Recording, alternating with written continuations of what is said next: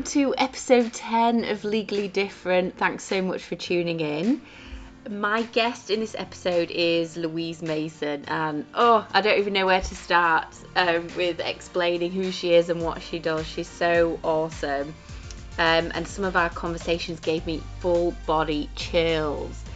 So Louise started out her professional career at a Magic Circle law firm, one of the biggest in the UK, and can now be found more in the creative music industry.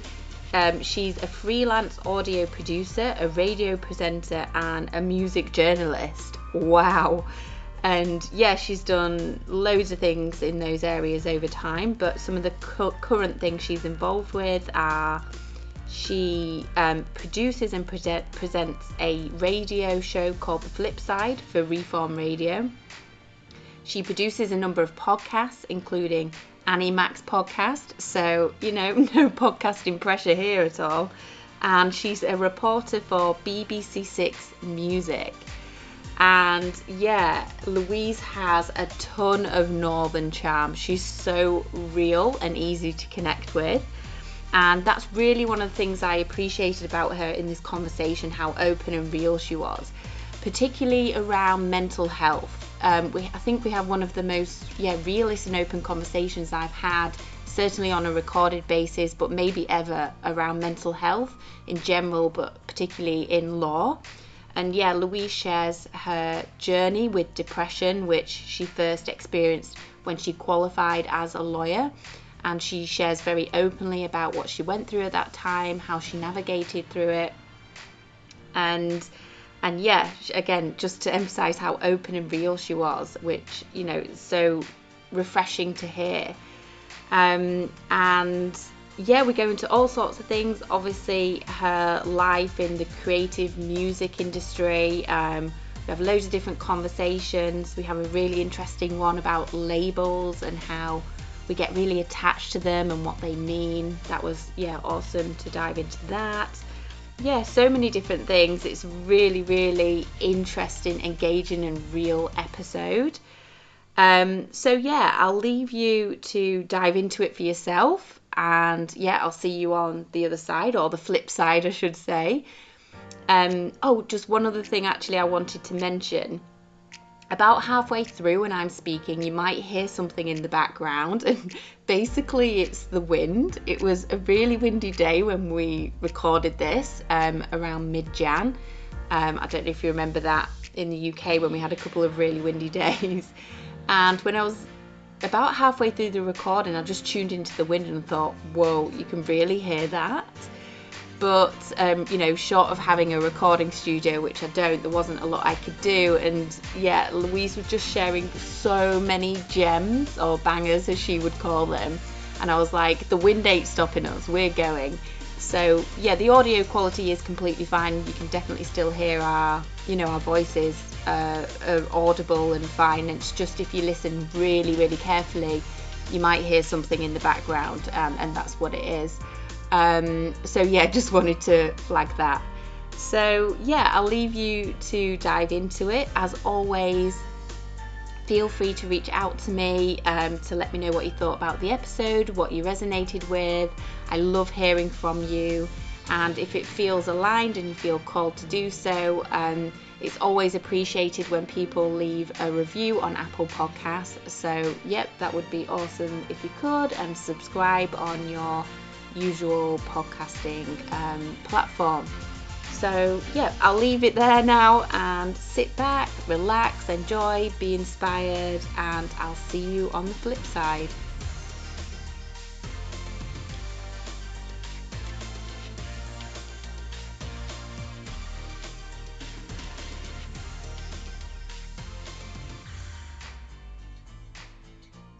Hello, how are you? Good, thanks. How are you?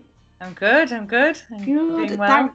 Thanks so much for joining. I've been really excited about having you on for ages. As you know, I love what you do. I think it's super creative and cool. So for those of you that don't know, Louise is, I would say, in the music sector, and she's a freelance radio and audio producer, presenter, and music journalist. Bit of a mouthful, that, isn't it? Yeah. And I've been keen to have you on because not only don't I have anyone in my sphere in that sort of sector, but I definitely don't have anyone in my sphere who I know is a lawyer and is in that sector. So yeah, I think it's really, really cool and different. And I'm definitely feeling the podcasting pressure here because one of the many strings to your bow is podcast producing. And yeah, one of the podcasts you produce at the moment is Annie Max, isn't it? It is, yeah, yeah. And we just started recording series 3 of Changes with some really exciting guests. So yeah, it's actually very weird for me to be on a call being interviewed because I've never done that before.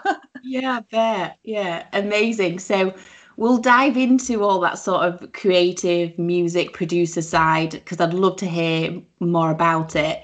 But let's start and rewind back a bit to when Louise was a budding, aspiring lawyer. I'd love to hear about your path into law and why you wanted to become a lawyer. Well, I mean, it's kind of weird to be honest. Well, not weird, but I always was very creative and into music and dancing and things as a kid. But I also was oh, it sounds really silly saying that, intellectual. I liked kind of challenging myself and stuff. And at school was probably known as being a bit of a swot, to be honest. And so that word SWAT, I've not heard it in ages. God, it takes you back to being a school child, doesn't it? But yeah, but I loved English and things like that. And I don't know, I just, when I thought about what I wanted to do, I always came back to the idea that I liked people and I wanted to help people, which I'm sure so many people say that and you laugh and think, roll your eyes, yeah, okay, Louise, you know, human rights lawyer type thing. But that was it. I wanted to help people and I just found it really interesting, the idea of how we're governed and that kind of thing, but always the stuff that was more people related. And so, yeah, I applied to do law, but at the same time, I thought about going to musical theatre school and I did all my dance exams and my singing exams and everything. So I was totally torn and always have been, which I think is kind of interesting now that I'm doing two very separate things as an adult. But I remember my dance teacher saying, if you have any doubts at all, like if you're even questioning going down the route of musical theatre, then don't do it because you have to be so hard and absolutely that is all you want kind of thing. So I went down the more sensible route, I suppose, and went to study law, never fully knowing that I would be a lawyer, but wanting to do something or study something that I found interesting. And it was like I absolutely loved my degree. If anybody ever wanted to do a law degree, you know, despite the fact in the end I've ended up walking away from the world in some ways, I loved my degree. And yeah, I did stuff like human rights, law, medicine, and ethics. You know, my dissertation was on the law behind embryo research and parental status. So everything I did was very people focused, and definitely the medical side of law was something that really interested me, and employment law. And so I did lots of things that were very people focused. So it's always been about people, which sounds cliche, but it's true.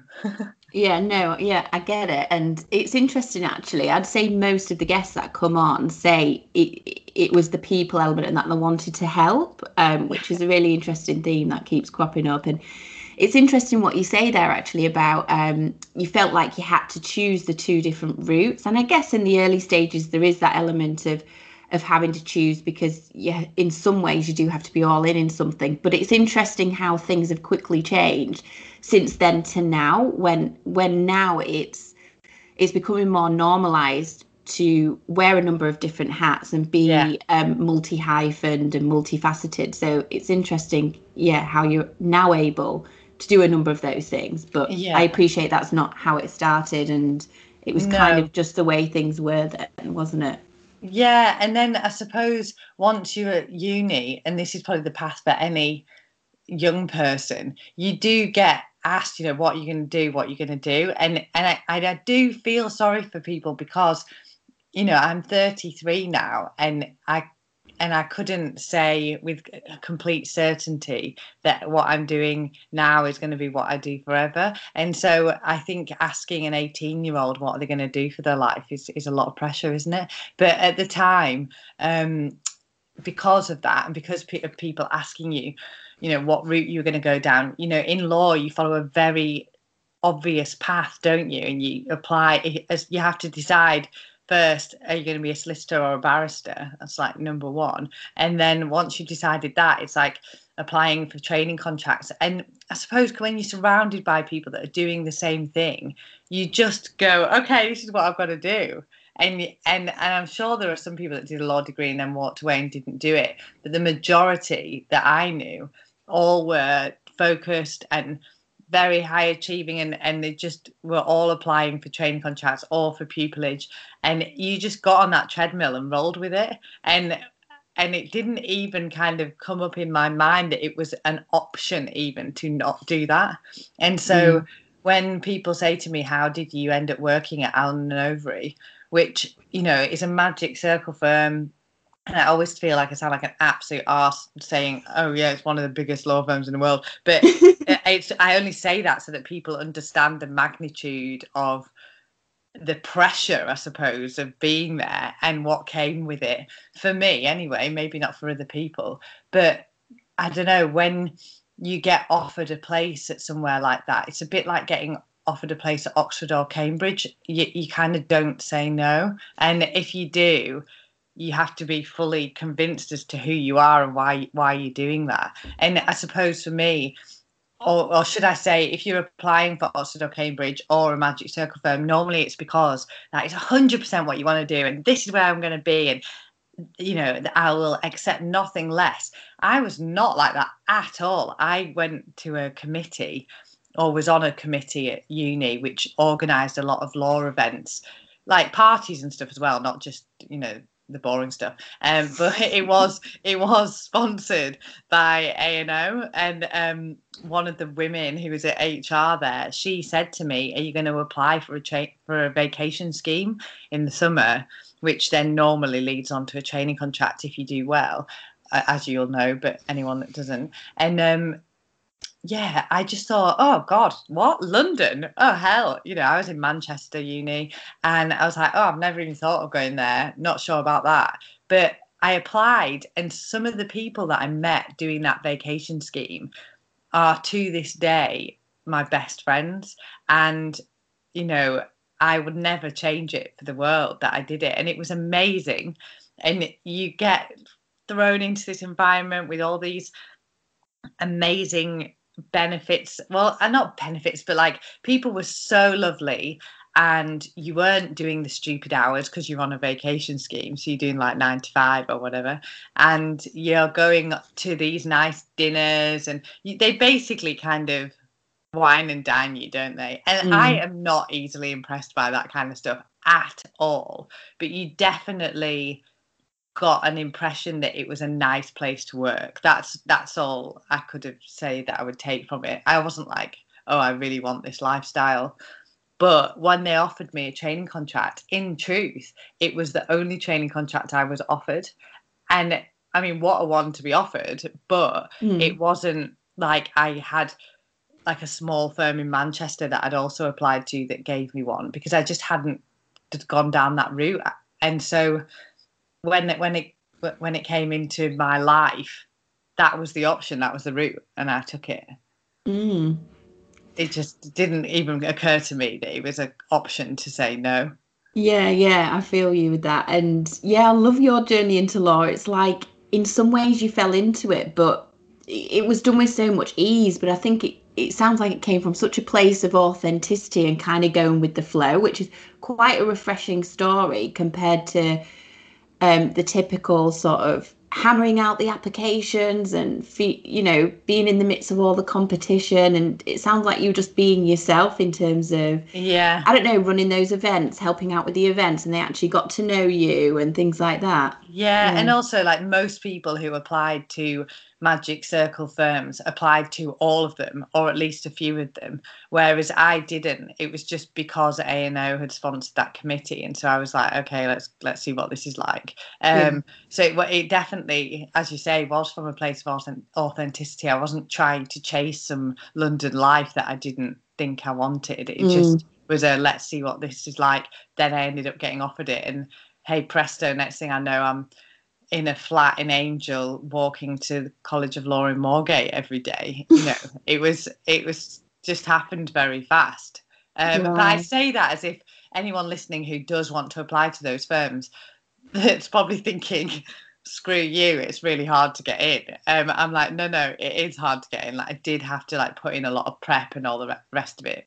But I mean, I always joke, I'm like, I just was fulfilling the state school quota because I went to state school and I went to, Red Brick Uni, but it was Manchester, it wasn't Oxbridge, which is fantastic uni. I loved it. But like most people at A&O went to Oxbridge, and most, if not all, went to private school. I don't really know any that went to state school apart from me. Yeah, likewise, in terms of my journey, I always felt like that a bit as well. Am I filling a quota here? But well, I didn't care. But it was definitely something that crossed my mind. Imposter syndrome was undoubtedly a thing when I was there. Yeah. And what did you, so you did your training contract, and then what did you qualify into? So, I did my training contract in London, and I was in, you do 4 different seats, don't you? And one of them, I went to Paris for 6 months, which again was amazing. Wow. So I lived there for 6 months and had probably one of the happiest 6 months of my life in reflection. It was absolutely amazing. But I qualified into employment law. But at the time, I think there was only one position going in A&O's employment seat, and I wasn't convinced about staying there anyway, having done the training contract and realised quite how all-consuming it is of your life. And so they actually helped me get a job at a different firm at Stevenson Harwood in London, in their employment team, and a lot of their team had trained at A&O as well and gone there. So that worked out well in terms of on paper, like my career, it worked out well. But that is when the cracks started to show, 100%. That's when things started to be questioned. It's interesting that they helped you get that qualification role, and speaks volumes about you. Definitely amazing. Yeah, that was really nice of them. They didn't just go, we haven't got space for you, jog on. They did help me. The woman who's one of the partners there, and they are amazing people. I have nothing bad to say about the people who I worked with, despite the fact that I ended up feeling the way that I did, which I'm sure we'll talk about. Yeah. So you said then that's when I guess the cracks started to appear. You began to feel a bit off. What exactly was showing up for you? What sort of thoughts and feelings were you having at the time? So when I qualified, there was a huge change in my life, in that I'd lived in Paris for 6 months, had the most incredible time, which you literally can't put into words. You got put up in your own flat. There was 5 of us there, having an amazing experience of just being able to soak in this wonderful city. And then we came back from qualification leave, where you'd had 6 weeks off, and I'd gone traveling in Costa Rica. And so I suppose in some ways you have like post-holiday, post-ridiculous life blues. But so I found myself, I said yes to it, but I was living in a flat in Islington with one of my best friends.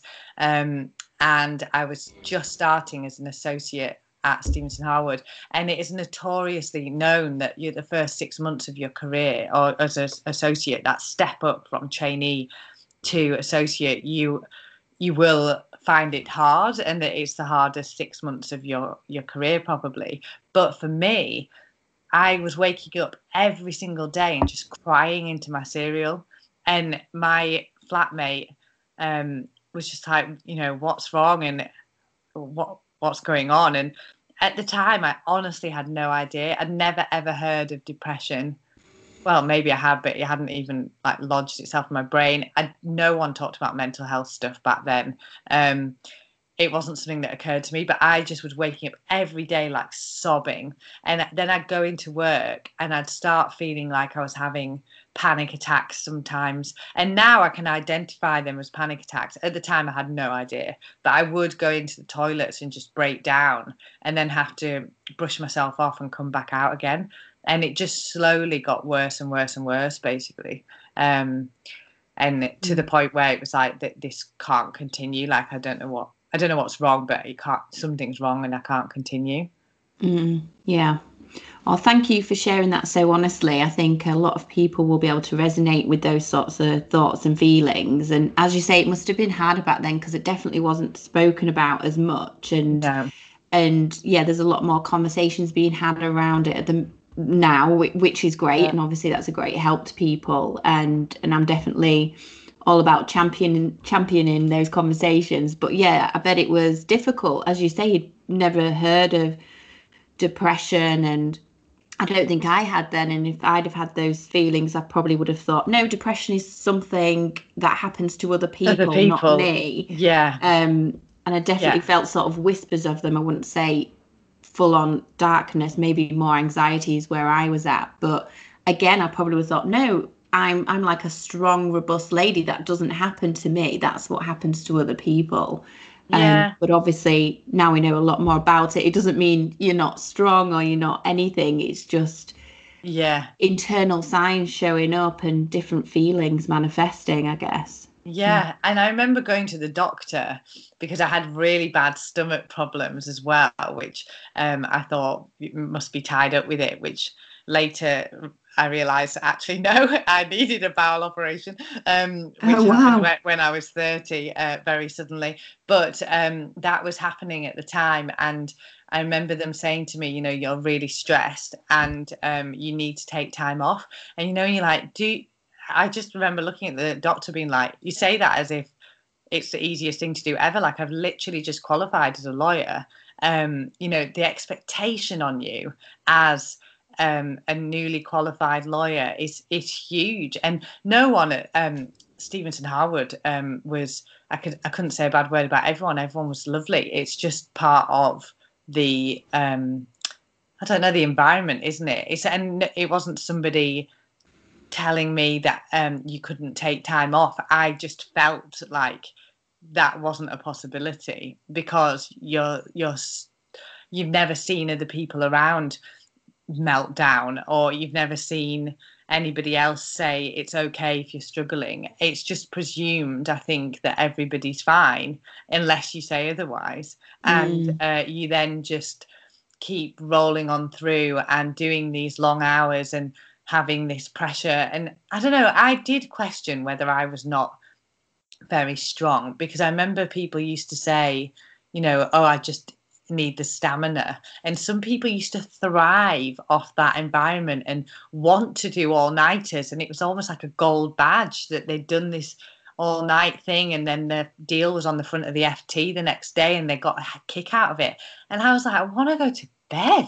Like, I feel awful. And I just never got it. I remember doing an all-nighter at A&O once, and it was the first time I'd done it, I think, and I'd had like 2 weeks of going to bed like 3:30 in the morning, and the last night was like 24 hours at my desk. Oh, not 24, like 48 hours at my desk. It was ridiculous.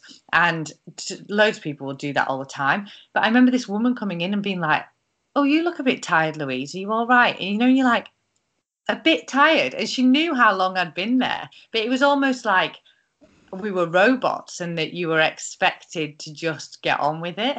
And I don't know, no one ever said that, like, you have to just get on with this, but it was just this silent expectation that you would just do what needed to be done regardless of the consequences, I suppose. And in hindsight, you know, now I would never put up with that. I just wouldn't put up with it. But like at the time, you're so young, you're just going along with what you think you have you have to do, basically. And I think at those places you do have to do that. But when I say I wouldn't have put up with it, I just would have been like, this isn't for me. I'm leaving like immediately. But I stayed because you have to, you know, you're tied in from a financial perspective as well. And I learned so much, but the damage was huge and is still being, the impact of that is still being felt today for sure, 100%. And I mean, I'm a lot better now, and well, I'm loads better, but you know, it's taken me a long time, like 5 years, I'd say, to feel better. Yeah. Wow. Yeah. And it's interesting what you say there. There's just a silent expectation that you do all of that work. And it's interesting when you said the badge of honor, like some people love doing the all-nighters. I observed that and just thought, wow. And I definitely wasn't in that camp. I definitely valued my well-being and my sleep.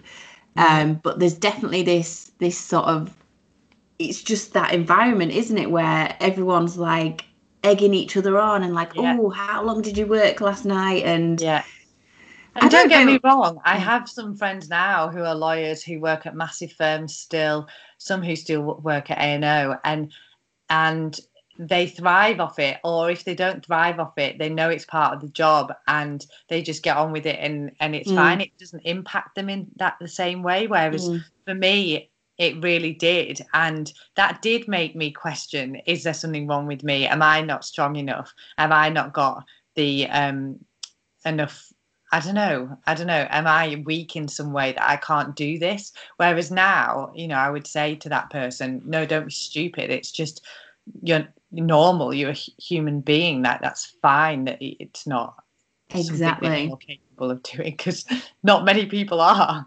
Exactly. And we're all designed in different ways. Some people, I think, are designed to do that and operate in that way, and they probably get caught up in a bit of like, they want to get that gold badge as well, but they are probably designed for it a bit more. But I think it's about tuning into what makes you tick and the environment you thrive in, and how much work you're able to do, and like how long you can focus for and things like that. And there's no right or wrong. I think the key these days, is tuning into who we are. And I think it's an important thing for leaders of teams as well, find out who their team are and what they're made up of and where they're best focused. And I've learned a lot. I don't know if you've heard of human design, but it's like this next level way of understanding more about ourselves. And it's really taught me a lot and helped me to own where my strengths are and when and where I'm best in terms of applying my energy. And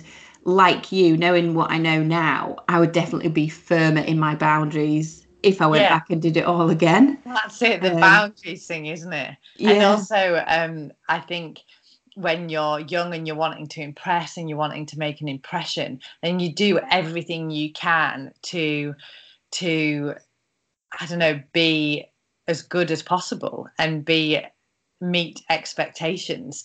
And I suppose in doing that, you set the ground rules from the word go. And once you've like done a week of staying late and not ever saying, can I leave, you've already set the boundary. And so it's like something that now I'm aware that you have to set immediately what your boundary is. I wonder if sort of the big law firms are still like that in the same way. I'm not plugged in enough these days to know. I have heard they've made efforts to like from friends and things who work there to pay more attention to mental health, and there's different programs that are being brought in. But I just wonder again how much they are sort of tick box policies which look good on the website that are not actually implemented in reality. Yeah, I don't actually know, because I do have friends, like I say, who are still working at like Allen & Overy and things, and I haven't ever asked them that. It might be quite an interesting thing to say how different is it. And to be fair, there were times when things didn't go brilliantly when I was at A&O with certain trainers and stuff, and if I ever brought it up to HR, it wasn't brushed under the carpet. They did do something, but there is just a general I think that it is just also acknowledging that the ethos and the amount of work that you have to do to be at a firm like that was probably just not aligned with me, but is with some of my friends, you know, and that's fine. Mm-hmm. It's acknowledging that it's okay to not be okay doing those things. Yeah, that's a good point. So, you went through this period and you identified that it wasn't for you anymore working in that way. What was your next step? How did you make a change? Well, to be honest, it all had to crash to the floor before before it could go. They say you have to hit the bottom before you can get up again, don't they? Yeah, it's usually how it works. Yeah. And it all had to come crashing down. And that happened by me moving back to Carlisle, where I'm from, and starting at a law firm here, thinking that if I did 9 to 5 and was in my hometown and near the Lake District, that it would all be fine. But actually, the damage had been done by that point. And it wasn't just the law that had done that damage. There was lots of other factors in my personal life that fed into it. But ultimately, they all came at once and kind of exploded. And I suppose at that point, I had what you would call a breakdown. And I went to see a counsellor. And I just remember the first time that she said to me, "Do you think that you need to change your career?" And thinking, is that even a what? You know, don't be so stupid. Like I've just halved my salary, more than halved my salary by moving to Cumbria. Can you imagine if I just canned that whole thing in? Like even that was a massive step. And I just took a while to kind of realize, but ultimately it got to the point where I was so ill that I just was not functioning properly, and it was like, no, you need to step away. And so when I say I crashed to the ground, like I did, I was in bed for a long period of time, and got to see a counsellor and got antidepressants and started to like heal and recover. And I went and worked in HMV, which is how I suppose I got reconnected to my passion for music, which I've always been a big music lover. But yeah, that was a weird year because I'd gone from working in a massive law firm in London, earning more than I'll probably ever earn, more than my parents put together, and then finished the year working as a Christmas temp in HMV. But like I was so much happier doing that. I mean, recovering from immense depression, but so much happier. And my brother used to work there. That's how I ended up getting a job. And he saw it as a way of helping me build myself back up again. And so after that, it was just a kind of reset. You know, I went traveling for a bit, which seems crazy right now that you would get on a plane when you've just been in bed for months and go to South America on my own 6 weeks. Mental, that I did. And it kind of helped me, I don't know, just tune in with me again and reset a little bit. And so when I got back from that, I don't know, I spent ages poring over stuff and thinking, what do I do? And one day my brother was going to sing on BBC Introducing at Radio Cumbria, and I thought, that's, you know, sounds like a really interesting thing to do. And he was like, oh, why don't you come with me? You know, you could sing backing vocals if you want, because obviously I used to sing when I was younger. So I did. And when I went in there, I just saw this young girl presenting this show and was like, God, this is great. And I'd always been a big lover of radio, listened to, you know, Radio 1 and stuff for years. And when she said, oh yeah, you know, once you're in the BBC, you can go and shadow at these places. You could like go watch a live radio show. I was like, what? That's crazy. You know, I'd love to do that. And so she was like, well, why don't you apply? And probably because at the time I was open to it because I was at home just recovering basically and trying to find my way again. And so I applied to do work experience at Radio Cumbria, and within 6 months of being there, I was shadowing Joe Wiley on Radio 2, and then they offered me some shifts, and then it went from there. And I found myself moving back to London and sleeping on the couch in the flat which I used to rent with my best friend, earning next to nothing, but working alongside people like Jo Whiley, you know, very sporadically at first, it has to be said. You know, it wasn't just like suddenly you've got a full-time income. It definitely didn't happen. Freelancing, but I was just like, whoa, this is a U-turn, like huge U-turn. But I could never ever have done that if I hadn't have accepted that I needed to walk away from something else and literally hit ground zero. Because being at A&O and then suddenly jumping to do then suddenly jumping to do radio, that would be a huge stretch. But because I'd done this process of leaving, hitting rock bottom, like you could then build yourself back up in something else. And I wouldn't recommend that. Like, I think if you've got a plan of action and you can be a bit more structured about how you make that change, then great. But for me, it was definitely not that.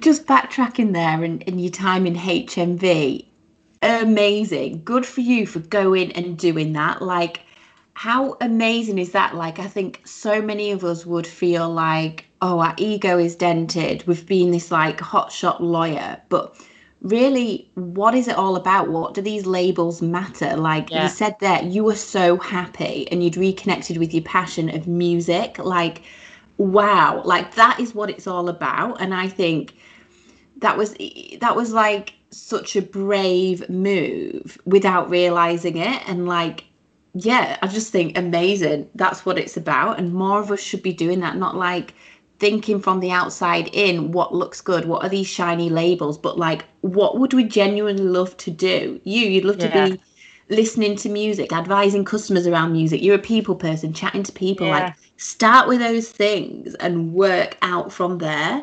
And I just think when you build those foundations, only good things can come from that.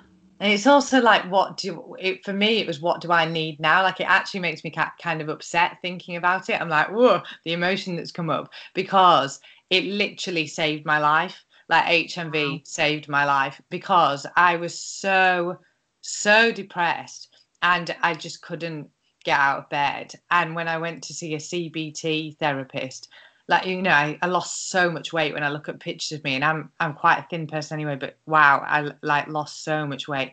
And I couldn't eat, like I couldn't go out. I missed friends' weddings. I couldn't even get to the village next to me. So how I managed to get to HMV, I don't know, but my brother, as I say, used to work there, and every shop that I sent something into, because my CBT therapist had said it might help you to have a structure and something to get up for, just try anything to like help you to get out of bed. And before that, I'd had to try and have some regime in my life, just day to day at home. But once I'd managed to do that a little bit, I'd started putting feelers out, and no one would look at me. Like, who is this mental woman, this crazy lady who is a lawyer, who has worked at these massive firms, who is asking to be a Christmas temp here? Like, I think it must have been blindingly obvious that I must have had some kind of breakdown, because it was just so random. But because my brother knew these people, he was like, she just needs something, please, like give her a job. And so the guy there gave me a chance, and honestly, it saved my life. Being locked in in the evenings after the store had finished and whacking up Blink 182, which the manager absolutely loved, and just stocking up the shelves and like rocking out. And like, even just during the day, you could choose what songs to have on, and you were surrounded by music. You didn't have to think too much about everything. It was just being, and that was amazing. And just as you say, when I look back at it, there are loads of people would never do that, I'm sure, because of, like you say, ego or whatever. But at the time, for me, it was a lifeline. Amazing. Yeah, and you must have had, you know, to say how rock bottom you were based on what you explained, like you clearly had some strength and some inspiration to get yourself there, and that is so admirable in those circumstances. Like maybe it was just this path you saw without really seeing it at the time. You just knew you had to follow it. And amazing that your brother was there as well to make that, you know, introduction and start you on that the next phase of your journey. Yeah, and it's amazing that then has, you know, led into helping me with radio and stuff. Definitely, yeah, amazing. So what are sort of the different roles you've done or are doing within that arena? So the first thing I did was be in production, which is the main thing I've done. So as an assistant producer. So, you know, when I was at Radio Cumbria, I was doing all sorts, like going and getting box pops and doing, people in the public getting their thoughts on things and making little packages. But I was always on the music side of things as opposed to the news. So I, like I say, went back to London and started off freelancing down there, which again I couldn't have done if it wasn't for friends like having me stay with them. But I was a assistant producer doing various things, doing the production side of stuff on radio. So loading in the music, like creating packages, like sorting out scripts, like all that kind of thing, and absolutely loved it. It was just, for me, it was a challenge to do something different and learn new skills, and in an environment which I was felt so at home in, and they did make me feel at home. And I honestly think that if I hadn't done what I'd done before, maybe I wouldn't have been taken so seriously, because I'd done law and had this life. I remember the woman who is now, I think she's now an editor at Radio 2, but at the time she controlled one of the Joe Wiley's show, and she rang me and was like, why do you want to do this? And I suppose I'd have to ask her why she gave me a shot. But I think possibly the fact that I'd left something so extreme, it was kind of like, okay, well, you must really want to do this, and so that's how I got given this chance. But yeah, I did production, and then I've kind of worked my way through that, doing lots of different things in production through different shows at Radio 1, 2, 6 Music as well, and 1 Extra. And I've just kind of built on that, and even went to Australia for a year to do some radio out there. And since I've come back, I've been putting myself into the position of being a music journalist as well, which is amazing. And I've always wanted to try and be behind the mic as well. I kind of realized that as I went on, that I'd like to do more presenting, and I kind of, I don't know, got myself into a position. I suppose when you've lost everything, you literally have nothing to lose. And so you have less, I say that, less fear, when I am someone that, does let fear seep in sometimes. But it does allow you to be like, well, why not? Like, what's the worst that somebody can say? They can say no.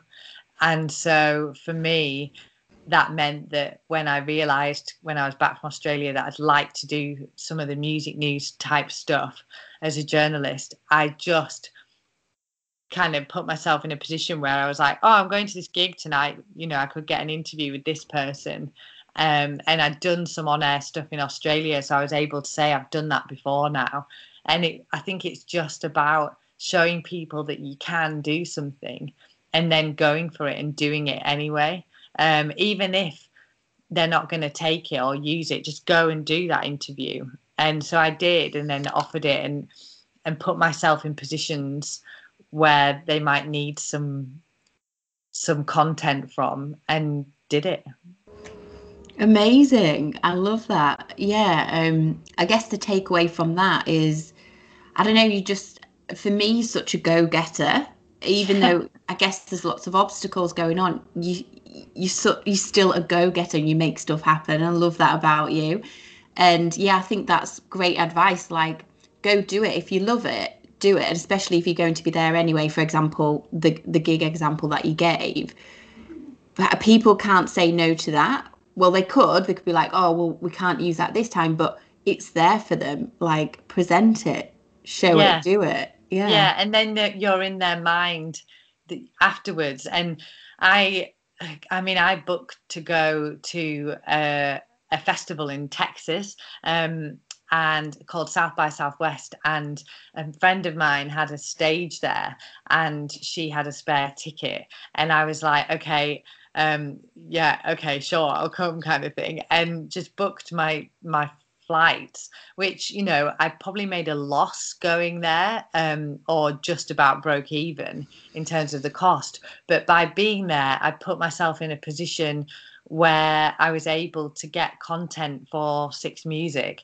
and I was able to approach one of the shows that has a music news presenter in Manchester and say, Radcliffe and Maconie, and say, do you want me to kind of do a report from there? And they were like, yeah, that'd be great. And so I rang up at like 4 o'clock in the morning, because that was the time, the 8 o'clock in the morning here or something, and did a report. And then after that, you kind of proved that you will go to that extreme to get something for them, and then they've given me opportunities after that. So I do think it's, one of my friends once said to me that she wanted to get this poster framed which says, every day I'm hustling, and she's like, you know, you're a hustler. And I'm like, yeah, I suppose I am. You just have to put yourself out there and go and get what it is that you want, and that will come with sacrifices and compromises and things. You know, I've never earned so little, I suppose, in the past 5 years compared to when I was a lawyer. I mean, but it's what I want to do and what I enjoy. Yeah, amazing. And when you said about that trip to Texas and breaking even, the thing that popped up in my mind as well is, not everything is about money. It is, in that it helps, but the value of that experience, you were going to a gig that you enjoy anyway, the connections you would have made there, there's value just beyond huge what's value coming in and out. Like, yeah, huge value. And you know, everything I did at the BBC when I was in London, because obviously I'm not in London anymore, but like all that stuff, I you know, I didn't earn very much money at all, and I had a very different life there. You know, I cycled to work every day because I didn't want to have to pay for the tube. And I stayed, and I lived in a house share of like 6 people in Hackney, having lived in, you know, a massive, well, no, it wasn't massive, having lived in a lovely flat in Islington with my best friend. I'd gone into this like massive house share, you know, and so, again, stuff like that some people wouldn't be willing to do, but because it was my passion, I was like, no, I'm going to do this. And as you say, it's not about the money, it's about the experience and being true to who you are, and going down a path that I'll never regret doing, because I've had such amazing experiences. Yeah, exactly. And I know that one of your roles at the moment is you present a radio show called The Flip Side, where you showcase alternative upcoming music. And I love tuning into this. I have to confess, I'm more of a mainstream commercial person when it comes to music, but tuning into this has definitely opened my mind and brought some like new music into my world. And yeah, you're amazing at it as well. And I just love how, you've got a passion for music, and you're a huge champion of new music, and you're able to curate a show out of that and inspire people and entertain people. Well, I mean, thank you for saying that, because that is one of the things that has to come from a passion, because, you know, it's a community radio station, it's on Reform Radio, you don't get paid for that. It is one of my roles, but it's and something that I take great pride in and really enjoy doing, and it's a big passion of mine. But you know, you don't do that stuff for the money. You do it because you love it. And it takes a lot of time to like go through lots of music, find different gems and try and stitch something together. And also sometimes I do wake up and think, what am I doing? Like I must be mad. Like especially in lockdown, because I'm not going into a studio. I've had to like buy some equipment and do it from home. And you do wake up and sometimes, I get really nervous. And then when you start, you're like, oh no, it's fine. You're fine. But initially you're thinking, am I talking into the ether and absolutely no one's listening? But so many of my friends and family do. And they send me messages and say how, it's really been really uplifting and brought people together. Even if, it's not some kind of massive audience, it's doing it for myself as well as those people. And I think what I've learned from that and from everything that I've done is that ultimately you've got to do something for you. And if you don't enjoy it or don't thrive off it, then people will sense that. And also you are probably doing it for the wrong reasons. So I love doing it. It's a challenge every month to try and bring together a good playlist, and I self-produce it, the whole thing, and obviously do all the technical side of stuff, which from home, oh god, it's fun and games, but I'm learning. And you kind of you learn, as you will have done making this podcast, you learn new skills, and then you can put those into play in other ways in your life which you maybe didn't realize before. Yeah, that's so true, definitely. Yeah, it's been a learning curve starting the podcast, because like audio or anything techie really has not been, and it's not been within my skill set at all. But yeah, that's amazing about your music show, and I love how you summarized there about I thought it was really powerful the way you said like how it shines through if you're not passionate about something, and that's where it starts, your passion and connection for something. So I think that's a really useful piece of advice. And so what other work are you involved with at the moment? So I do obviously produce Annie's podcast, and I also produce Angela Scanlon's at the moment. Thanks a million. Podcast production is the main thing that I'm doing, as well as music journalism on Six Music. I do This Week in Music on Radcliffe and Marconi every now and again when Claire, the normal person that does it, isn't around. And so that's like my kind of audio side of things. But I have also started doing some law work, as you know. Louise and I consult for the same law firm, Ignition Law, which is like a forward-thinking law firm, and they've been sort of ahead of the curve really, and been doing things in more of a dynamic way for a number of years. And so we both sort of consult for them on like a part-time agile basis. And I think it's amazing how they are open to that, because it enables people like us who have other passions and skills to express ourselves, our fullness. We don't necessarily, certainly speaking for myself, I didn't necessarily want to walk fully away from law. But when I stepped away from law, I just thought you had to be in this all encompassing sort of traditional type of career. I didn't realize there was another kind of law until I came across Ignition. And I know when we had one of our first conversations, it wasn't on your radar either. You were similar, like you just thought you had to walk away from law entirely, because law brought with it that all-consuming way of working, and which obviously for the reasons we've been through didn't sit well with you. But you've been able to get a nice balance, still bringing out the lawyer in you and doing all these other different things. I think there's quite a few things I feel like need picking with it, in that I have learned a lot about myself over this past 5 years since I left law, probably 6 now in 2021. A new year. Yeah, it's been a lot has happened. And in that time, obviously, I have moved back to London, and then I've left London again.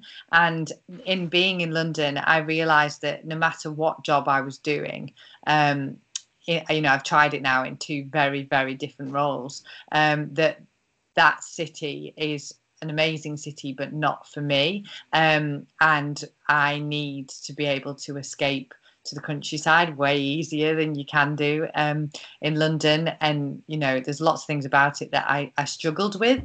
And so that has added an extra layer of challenge for me, because there isn't as much radio work or music stuff outside of London.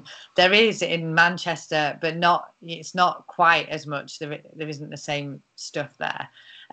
So that's been a challenge, and that is what has brought me back to thinking, how can I create some form of stability, because my work in radio is freelance, and I think because of that, I wanted to make sure that I had some of the kind of stable work that I was able to drop in and out of. And also there is, a part of my brain that I've used in the past that I now want to come out again, and use that intellectual side a little bit more. And so I was kind of exploring how could I do that, but it not be a huge part of everything that I do. And so that's how I came across you when you were on a podcast and talking about what you do now. And I thought, God, I've never heard of anything like that. And I think a lot of my friends in law now have been shocked to see what I have been able to do. So yeah, us speaking made me realize you can do something different. And speaking to the people at Ignition, they weren't scared. When I went on a call with them, I thought they would probably laugh me out of the park and be like, don't be so stupid. You've not done it for 5 years. You were very junior when you left, and you clearly have this other life that's your main passion. Why would we take a punt on you? But they have done, and that's hats off to them for being different in the way that they think about how people can work, because I'm perfectly capable of doing both things. But I suppose part of that I've had to kind of try and wrestle with a little bit is the label of who you are.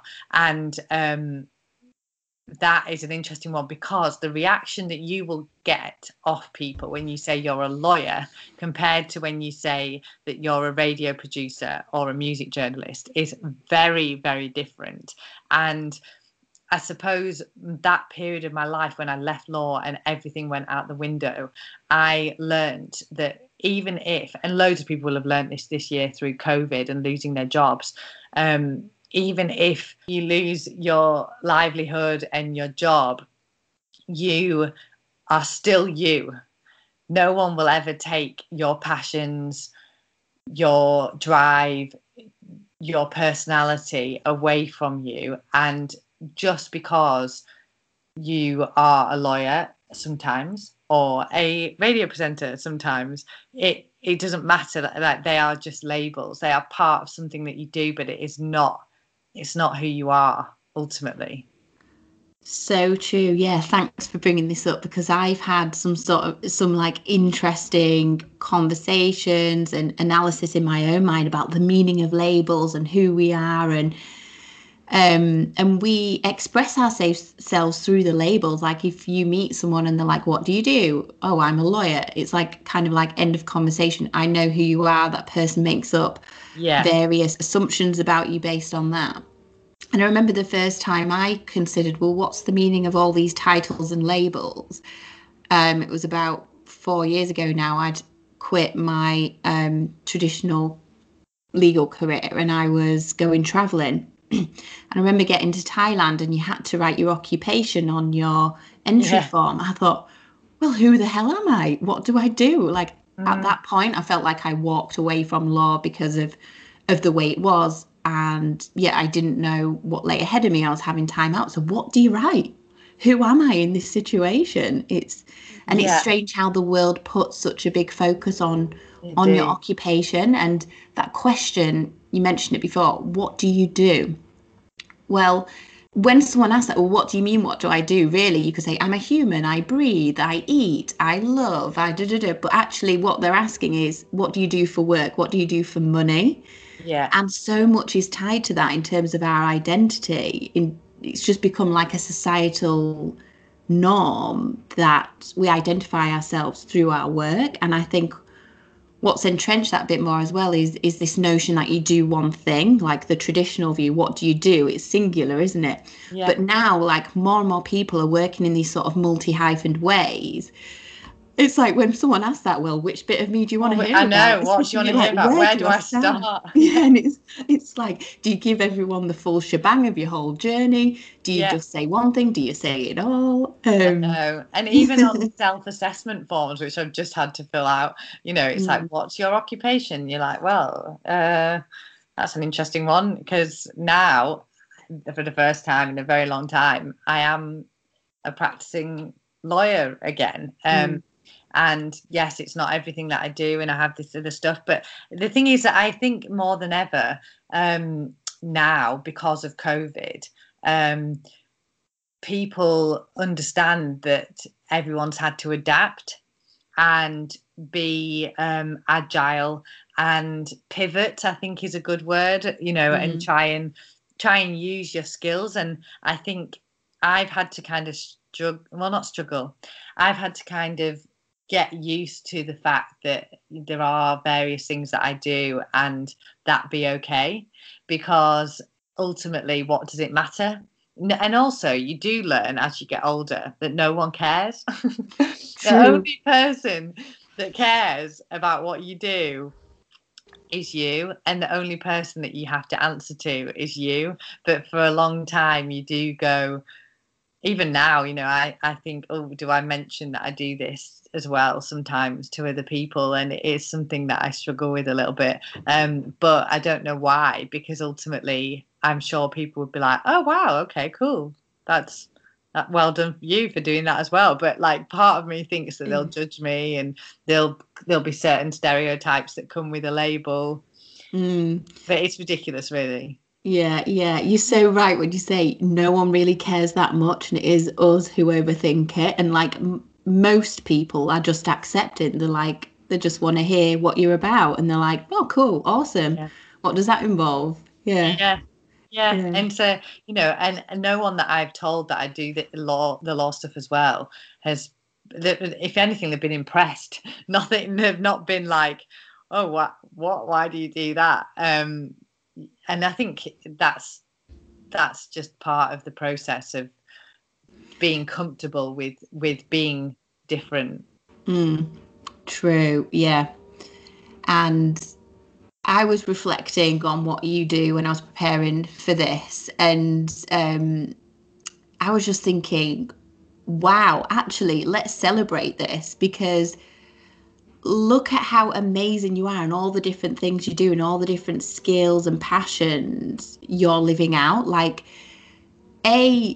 number one, like, those skills that you have, you're a lawyer and you're an audio producer and presenter. Like, they're two big things in themselves. Like, they're two huge crafts that take a lot of time and effort to skill up on in their own right. And number two, like, let's just celebrate where we are. I think like a number of years ago that wouldn't have been possible, and I think it's amazing that you can be all of those things, and it's becoming more normalized. No, I think that's true, and I do think that's right, that I don't sit back and look at things and go, hang on a minute, you have done quite well, and that's something that you should be thankful for, but also, do pat yourself on the back, maybe, I don't know, but if we're very British about these things, aren't we? And it's always harder when you've been involved, like you are in your own life, you've been involved in every step, and you know the ups and downs you face, so it's harder to see that bigger picture. Yes.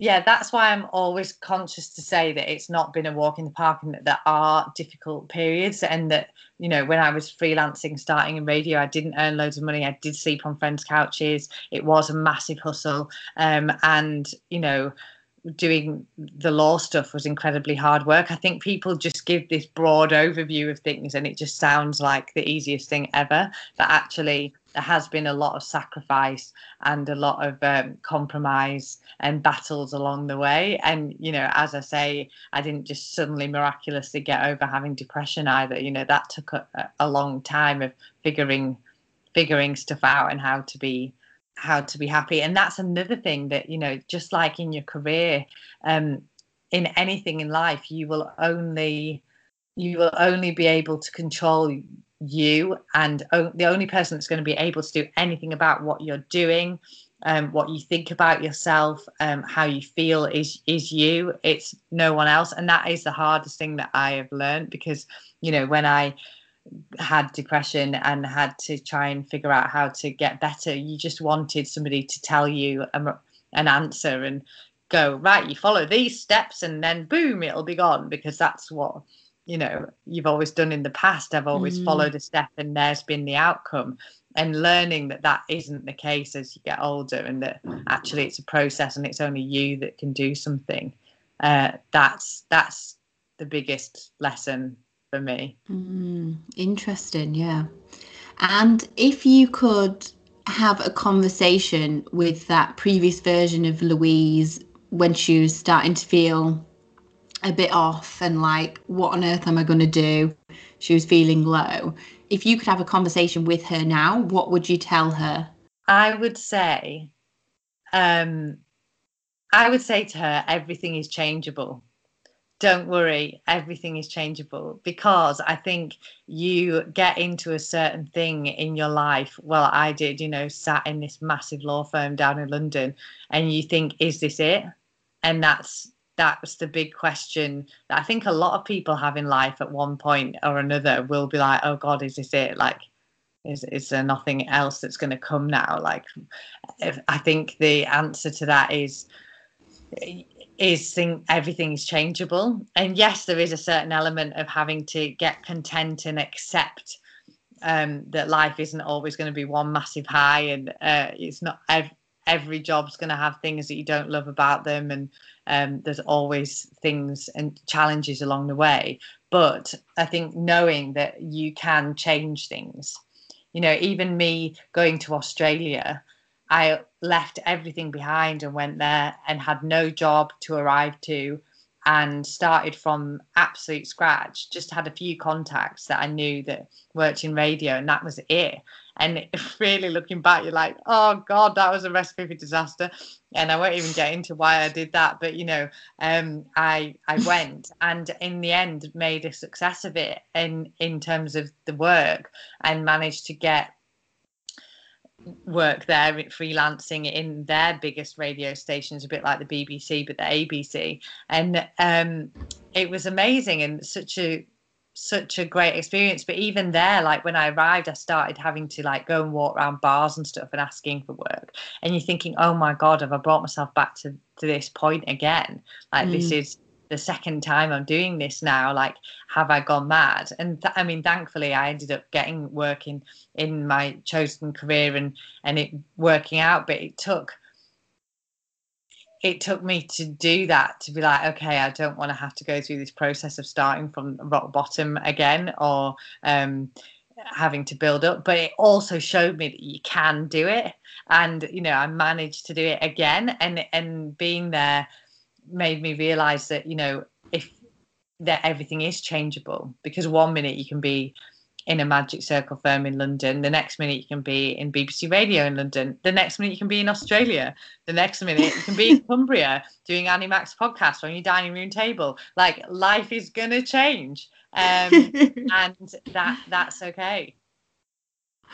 I love that little summary of Louise's world. That's amazing. Those milestones. Wow, what a journey. And the thing that really strikes me about you is, and I've already touched on this, but you're so good at making stuff happen. Like the new lives you've created and then built back up again. And like going out to Australia and getting work on ABC, like, wow, amazing. Yeah, it is kind of mad. I don't know where that comes from.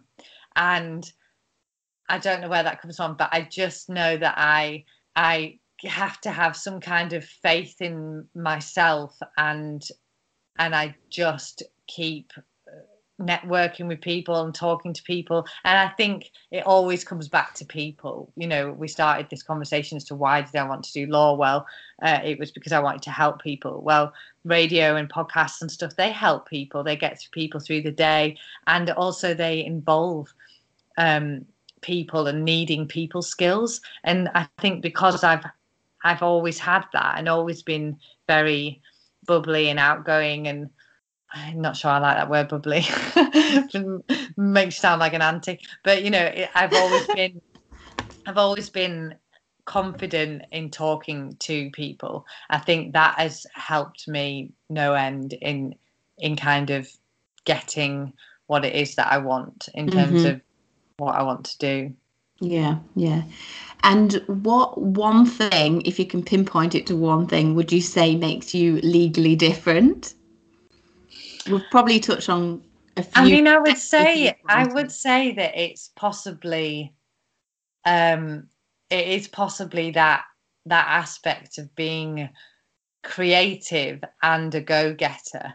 And so, I mean, it sounds weird saying that about yourself, but it's I get things. Own it. Yeah, I know.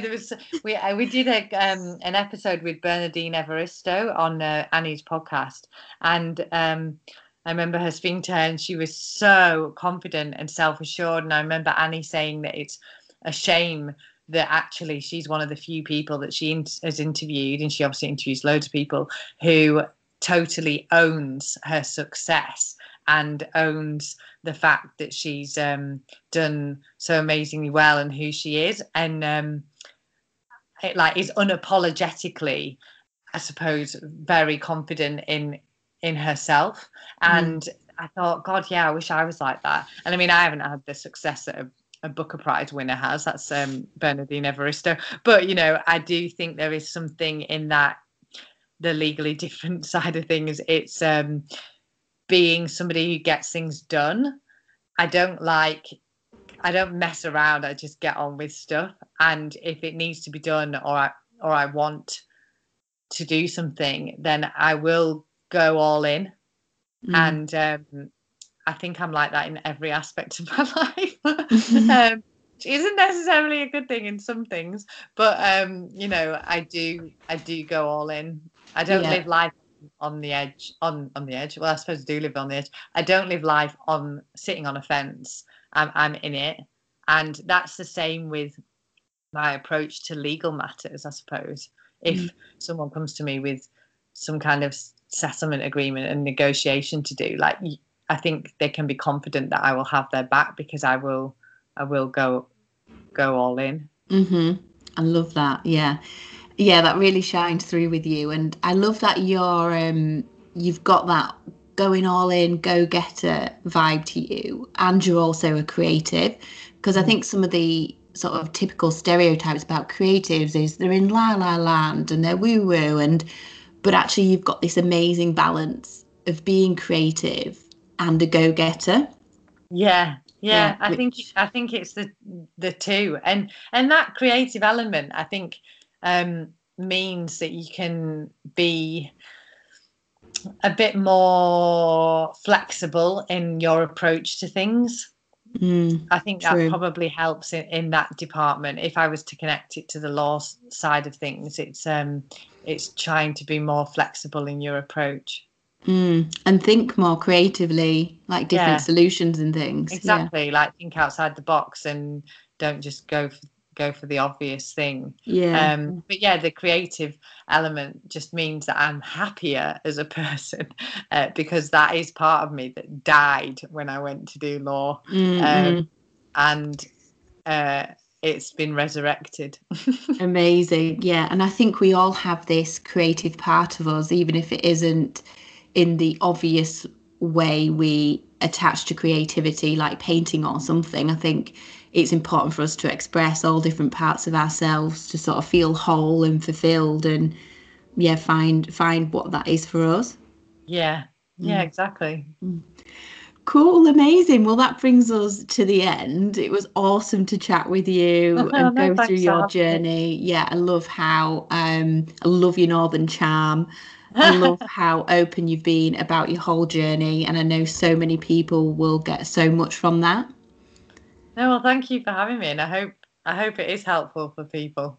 I'm sure it will be. And so if people want to connect with you or follow your work, how can they do that? So I am on Instagram and Twitter. I mainly use Instagram though, at Louise R. Mason. I do have a website as well, which has everything on it, but my Instagram has a link tree with all the links to like my latest shows, my latest reports on Six Music, and any articles that I've written or anything like that. So Instagram's the main one. And it's got all my contact details on my website and stuff. So yeah, I'm on there. Cool, amazing, thanks. And I'll put those in the show notes as well so people can easily link through to you. Right. Yeah. Thank you for having me. You're welcome. Thanks so much, and we'll catch up again soon. Yeah, thank you. Thanks, bye.